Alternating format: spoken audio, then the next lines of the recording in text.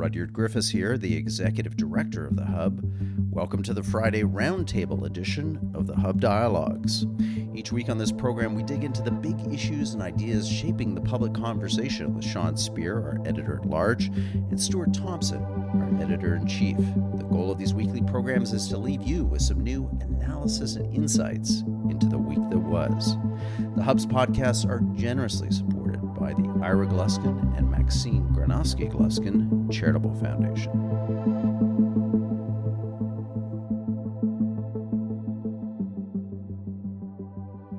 Hey, Stuart, Sean, great to have you guys here on the Friday Roundtable edition of the Hub podcast. Hey, guys. Great to connect as always, guys. Well, two things I want to tackle. We always try to kind of give you two big slices of the week that was. The first, we love political economy at the Hub, the intersection of politics and policy with the economy and economics. So we got to talk about what happened in the UK this week. Wild moves there in currency and bond prices and financial stability. Is this a kind of harbinger of what's to come to smaller economies, possibly Canada's too, in this era of surging interest rates and a desperate fight against inflation? And then the back half of the show, I want to bring in Amal Attar-Guzman, the producer of this podcast, but also a valuable member of the Hub team who wrote a terrific piece kind of wrapping up our Empty Office series that we've had going for the last, really since the beginning of the month, since Labor Day, on the return to work or lack of and its implications. So guys, let's start with the UK first. Sean, to begin with you, I mean, how do you square this? You have a central bank where we've got reports on UK inflation of 10% annualized, who's now stepping into the bond market to artificially suppress long duration yields. So the yields that are correlated to mortgage prices, therefore to home values. It seems like, what's that expression? Cutting off your nose to save your face. I mean, they have an agenda to fight inflation, but they're actually now exacerbating inflation by suppressing the borrowing costs of whole swaths of the UK economy. Yeah, and of course, this has been a criticism that Pierre Poilievre and others have made about the interrelationship between fiscal and monetary policy in Canada over the past couple of years, that one of the constraints on fiscal profligacy has always been, to say nothing of kind of corporate profligacy, has always been the market test. You can't lie to markets. And so this effort on the part of the central bank to, in effect, kind of minimize or blunt that constraint, throws the whole kind of system into disarray. I'm going to stake out some controversial territory this week, perhaps not as controversial as last week when we talked about, among other things, the kind of culture war manifesting itself in Ontario over this transgender teacher. But let me just say, I'm prepared to make a partial defense of the Trudeau government's fiscal package announced over the past several days. I think that the energy subsidies, amounts to, in a way, throwing good money after bad, although in the context of the Russian-Ukraine war, there may have been a justification for something more targeted. But on the tax cut side, I mean, one of the criticisms that we've been levying at the Hub at governments around the world is that there's been too much focus on the demand side of the economy at the precise moment that we're trying to address the underlying causes of inflation. I think some of the more ambitious tax cuts to try to boost, economic activity and the productive capacity of the economy, in effect, a quintessential supply side agenda, is actually where policymakers need to focus. Fair enough, Sean, but let's remember that these are completely unfunded. So there's not a commensurate reduction in government spending. This is right on the deficit. This is right in the bond market. You got to go out and convince private buyers to sign up for what are called gilt or UK bonds in a high inflation environment with a plunging currency where you've shown no inclination. In fact, you've expanded the size of government significantly through your energy bailout. Precisely. As I said, I'm only prepared to make a partial defense. And as you say, that other side of the equation is fundamentally missing from this package. The net result, by putting these tax cuts on the proverbial credit card, the UK is going to push, according to some estimates, debt to GDP up to nearly 100%. So I think that's exactly right. Had this been a funded package, I actually think there's a case that it's precisely the kind of thing that governments ought to be doing to try to address the supply side of the economy after 2 decades, Rudyard and Stuart, of essentially kind of a demand side policy that has left us in economic stagnation and now 40-year highs in inflation. Stuart, one of the excuses that the Bank of England gave to implement this extraordinary kind of bailout of the political agenda of the newly elected trust government was, in effect, to sound that pension funds, a number of pension funds, were seemingly close to liquidation. What liquidation means like Lehman Brothers time, where you're on the wrong side of a series of trades. You get these things called margin calls, which potentially can be infinite. And there were risks here of major UK pension funds going under. I guess I wonder, like, whoa, who's allowing pension funds to engage in, complex leveraged derivative and other strategies that put them at that risk? But maybe that's a debate for another day. I guess my question for you, Stuart, is, Liz Truss out today, Friday, the 30th, with a ringing defense of these tax cuts and their necessity, no backing down, and a Bank of England that now is under increasing pressure to do a full 1% rate hike. So this bizarre thing of raising borrowing costs on the short end, lowering them on the long end, actually called yield curve control. It's something we did after and during the Second World War in a lot of advanced economies, but many people commenting this week that, there's possibly another shoe to drop here. And the Truss government seeing Tory backbenchers restive. I mean, she had a holiday. It lasted 2 weeks. It's like a trip to Brighton. And now she's back into the heart of Boris Johnson's, toxic caucus.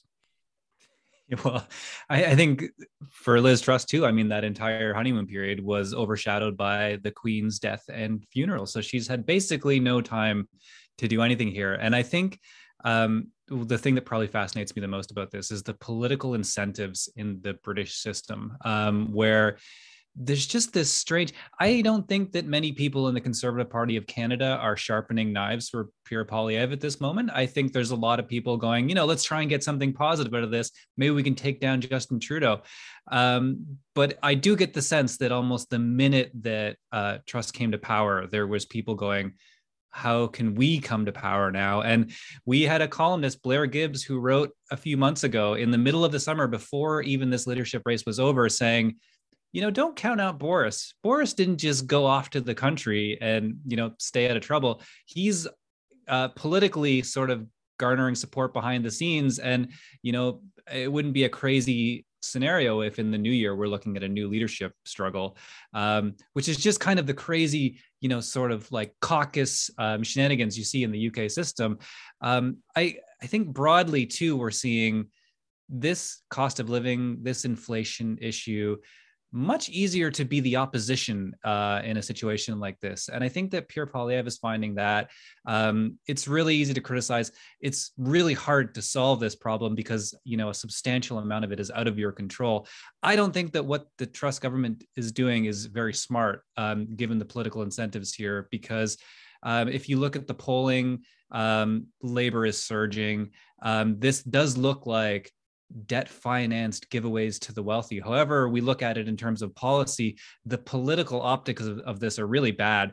And it almost is that cherry. And I know that she kind of wanted to do the Thatcher image, but I just don't know if that works right now. I remember reading Stephen Harper's book a couple of years ago where it said, let's maybe not worry about the top end. Let's not worry about cutting the top end tax rates, especially based on debt, because in the time of Thatcher and Reagan, those rates were way higher. It made a lot more sense to cut those back then. And then that's nothing to say of, the political effects of this that we're seeing now. Can I just weigh in for a second? Yeah. I just want to bring you back to Canada if we can, because I think there's a lot of, Sean, overlap here between Canada is also a small economy. Let's remember, smaller than the United Kingdom. We similarly have seen a spectacular sell-off on the Canadian dollar over the last week or so. I'm a little worried, Sean, that we're starting to see some of the pressures of this incredible inflationary moment beginning to kind of bear on the Canadian economic model, which is equally highly indebted, equally debt financed in terms of government expenditures. What's your advice here, both to the government, Sean, but maybe also to Pierre Poilievre? How does he not end up in a kind of Liz Truss, conservative fantasy land, which I've written about and railed against, which is, yes, lefties have MMT, modern monetary theory, but conservatives sometimes can be even worse. They can engage in kind of rampant tax expenditures that are just as bizarrely supportive of deficit spending, but on the basis, again, of often bad political optics, looking like they're bailing out the wealthiest and most fortunate in society. Yeah, there's a lot there, as there was in Stuart's observations. I just a couple of quick points. The first is, we've had a bit of a holiday from history over the past several years. We've been able to pay attention to a lot of secondary and peripheral issues, and kind of take our eye off the ball when it comes to economic growth. One wonders if this current moment is going to cause a kind of a real focus on the part of Canadians on what ultimately really matters. In an upcoming episode of Hub Dialogues with Marion Tupy, he says the difference between 2% growth and 3% growth isn't 1%, it's 50%. And, it seems to me there's going to be a renewed appetite on the part of Canadians to zero in on economic growth, and that may be in the interest of Pierre Poilievre. There's just a second point quickly I'd make. Again, this is a partial defense of what we're seeing in the UK, but one conceptual reason that I like what's happening is that, guys, when you do public policy school, as Amal has done, you learn that there are different policy priorities. One is economic efficiency, another is equity. And both are important, of course, but it seems to me we've spent better part of the past several years focused solely on equity, and we haven't had enough attention paid to the issue of economic efficiency. Yes, of course, the overall tax and transfer system ought to be on balance equitable, but not every single policy choice that governments make need to advance the goal of equity. Some ought to be focused on economic efficiency. And so in that sense, kind of challenging this political orthodoxy that really has hung over policymaking across the Anglosphere about this emphasis on equity, I think is a healthy development. And I hope that we'll see Pierre Poilievre and others sort of make a more full-throated case that, well, the ultimate goal needs to be an equitable society. Equity can't be delivered without economic growth, without a fast rising economy and the job creation and the government revenues it throws off. So in that sense, again, I'll make a kind of partial defense of what we've seen from the Truss government. So my only contribution here is, pro tip to Hub Roundtable listeners, like watch currency, because currency, in a sense, currency FX markets are in some ways the last truly free markets in the world. Everything else, as we know, has been serially manipulated by governments and central banks. Central banks, yes, like the Bank of Japan recently, can intervene in currency markets, but those interventions are temporary and they're not usually very effective. What you're seeing right now around the world is a tell. And it's showing up in currencies. It's showing up in the plunging Japanese yen, in the plunging euro, in the plunging pound. And I worry a little bit the last 10 days or so, the plunging Canadian dollar. What that's showing you is that investors are around the world are saying when it comes to the allocation of their capital, they don't want to hold assets denominated in those currencies.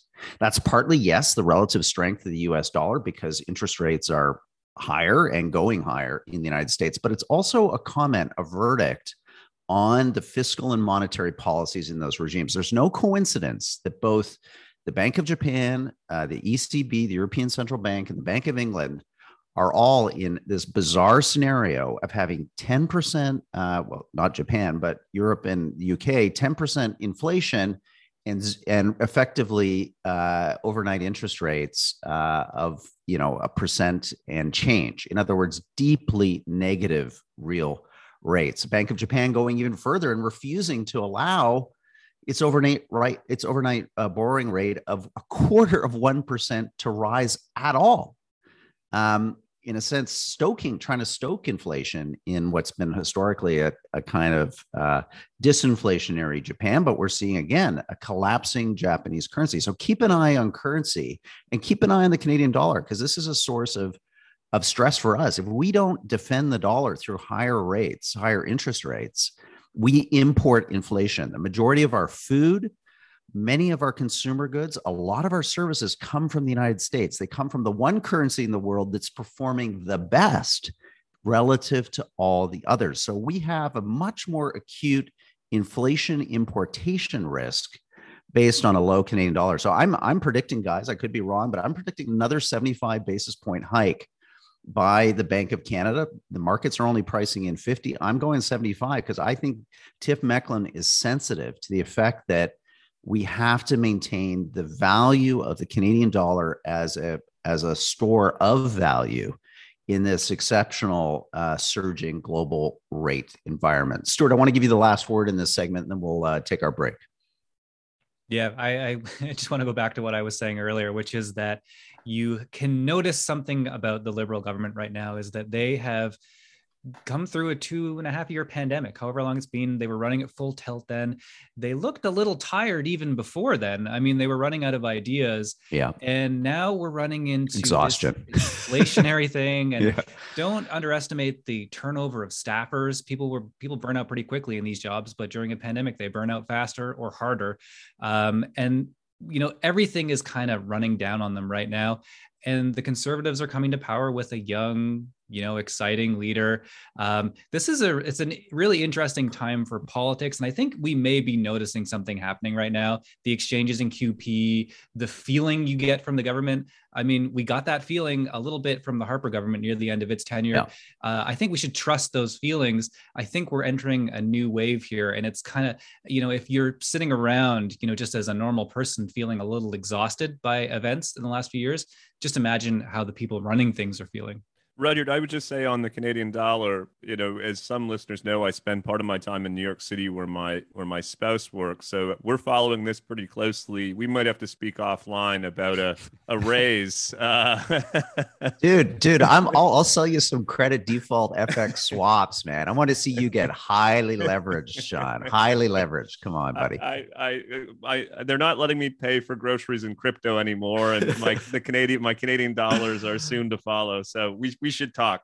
Yeah. Okay. Let's take a quick break. When we come back on the other side, Amal Adar-Guzman's going to join us. She's the amazing producer of this podcast, but also an important part of the Hub team. And she's, unlike the rest of us, in her 20s and has spent her professional career with us at the Hub after graduating from the Munk School of Global Affairs, working remotely. So we're going to check in with her generation.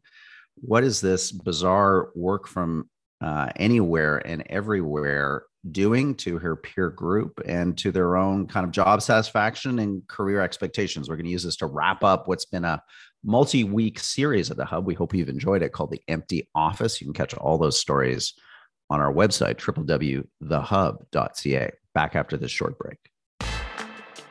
Thank you for listening to the Hub's podcast. Wanted to take this opportunity to let you know that you're just one click away from receiving complimentary access to the Hub's daily email newsletter. We call it Per Diem, and it features some of our best analysis and insights, all built around the big issues and ideas shaping our world. Simply visit our website, www.thehub.ca, follow the links to subscribe, and then the next morning at 7 a.m. Eastern, you'll receive Per Diem in your inbox. You can unsubscribe at any time, no worries. But we think you're really going to enjoy what you'll hear, see, and read via Per Diem, our daily subscription email. Thanks again for listening to this Hub podcast. Now back to our program.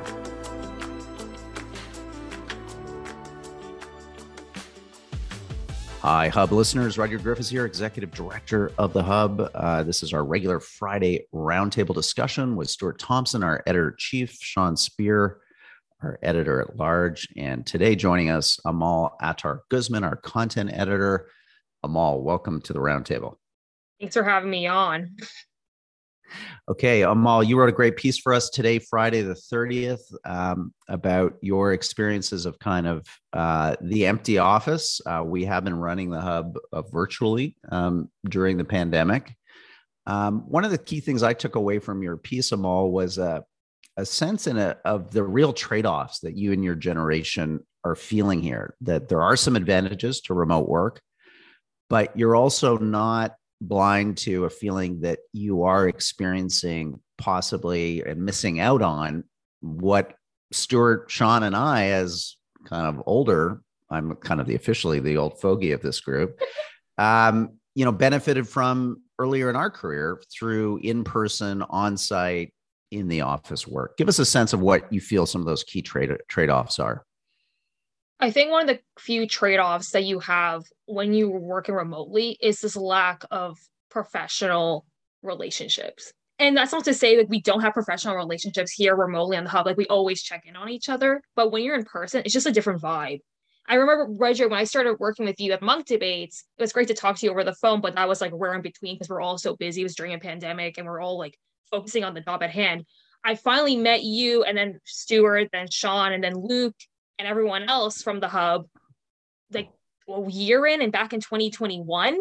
And the feeling, the vibes are just totally different. Like when you're like over a screen, you're talking over Zoom, like, yeah, you have some sense of camaraderie, but when you're in person, there's just something different about it. And I think when it comes with young professionals, people who are really going into the workforce, like we're energetic, we're young, we're energetic, we want to get out there, we really want to start our careers. We work hard in school in the field that we are passionate about. And once you're in the workplace, once you're in person, you're actually talking to people from various generations, especially from people who are older than you, people who are maybe like a bit, who actually have like real life experience and can act as a mentor to you. That is so valuable. And sometimes you just don't get that in a remote space. You really don't. Thanks, Amal. Good insights.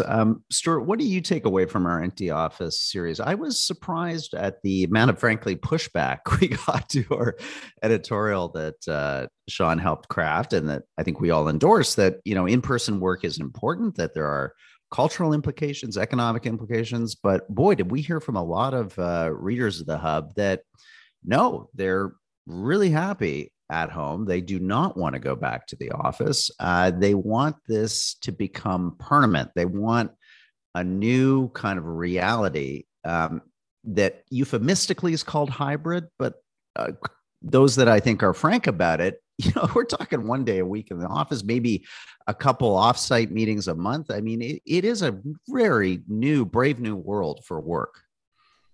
Yeah, I started to wonder actually if maybe just my context was different given the industry that I came up in. So I know this will probably vary from industry to industry, but I came up in my 20s in the Edmonton Journal newsroom, and it was the first summer I was there was catastrophic layoffs, and it was already becoming a shell of its former self, but it was still incredible. Like I came up with people like Janet Pruden, who's a Globe and Mail writer, I think one of the best writers in Canada. I would work 4 to 12 most nights, the late shift, which when I tell that to some people, like fellow parents here, they think, oh my God, that sounds horrible. But I loved it. There was no bosses around. We could talk about journalism. We could share ideas.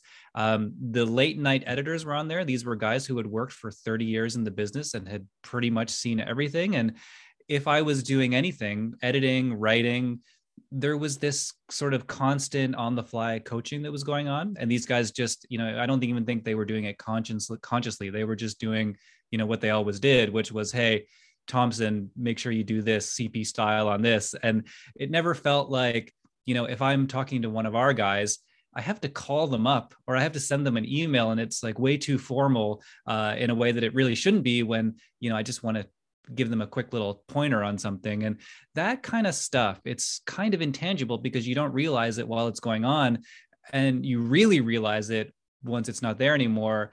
And I was worried about this in sort of the sense that, news media is becoming more digital in general. There are less big newsrooms. There are fewer mid-career people going around, and there are fewer sort of experienced And everybody who's ever worked in a newsroom will know the kind of weirdos that work in a newsroom. Those weirdos are so important. Like, I learned so much from a lot of these people who are just the strangest people you will ever meet. And it's kind of a romantic notion for me, the newsroom and the workplace, and, you know, the creativity that sparks. Even I was at the National Post Ottawa Bureau. Some of my good friends, you know, I made those friends in that bureau. You know, the random stuff that would come up in the news, sometimes we would burn 2 hours talking about it and then feel guilty about it. But really, those were great conversations because we were sculpting our ideas about how to cover news. So I really do worry about this for young reporters, and even, you know, now broadly young professionals across all industries, that they're losing something and they're never going to know what they missed out on because they didn't have some old editor come up to them and say, hey, don't do this ever again. And then you learn the lesson right away. Yeah, Sean, you've written, I think, really thoughtfully during this series about the need to kind of pull back for a moment and think about this in the context of class and a new emerging kind of fault line that's running through our society that in a bizarre way is kind of re-accentuating class differences as a result of the phenomena of remote work. Just unpack that for us, because for me, I think it was one of the big insights that I gleaned out of our 3-week experiment with, you know, commissioning original essays on the return to work and also listening to our subscribers. Yeah, you know, one of the things that I've taken away from this multi-week experience that you described, Rudyard, is precisely the point you raise about the risk of new fault lines emerging, fault lines between public and private sector, fault lines between, you know, what come to be termed as the laptop class versus the working class, between those who can work from home and those who can't. Listeners may remember when we kicked off the series, we had some empirical analysis from economist Livio De Matteo on the types of occupations that can transition to working from home versus those who can't. And I do think that that's something we need to be mindful of, that a lot of the people around the cabinet table, around the executive table in corporations, et cetera, are bringing with them a perspective that, you know, they've effectively self-selected into the leadership class, and they have a completely different work-life experience than those who have been going into the grocery store or the pharmacy or the long-term care home right from March 2020. So I think that's an important takeaway, and if anything, I hope policymakers are more empathetic and kind of cognizant of the potential for those fault lines emerging. Can I just make one other quick point? I'll try to be as brief as I can.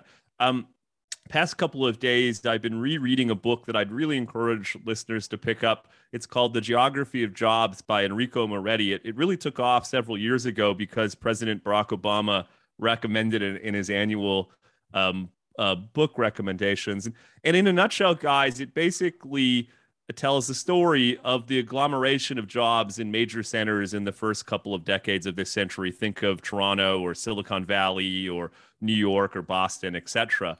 And it was a bit counterintuitive, of course, because the rise of the internet was supposed to lead to the opposite, to decentralization. People could kind of work wherever they wanted. And Moretti's point is kind of similar to our last conversation, is that markets don't lie.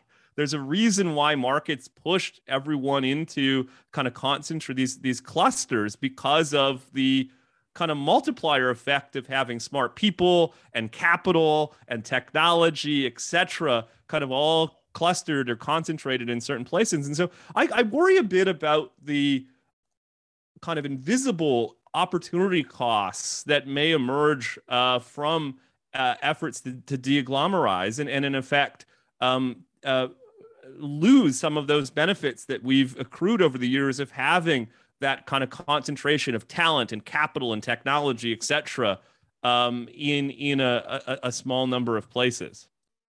Well, I want to give you the last word on this, because your piece ends with, I thought, a really interesting kind of observation and argument around how racialized communities, you're a racialized woman, and how you and your peers are experiencing this kind of new hybrid world, and how issues of kind of race and identity are at play here.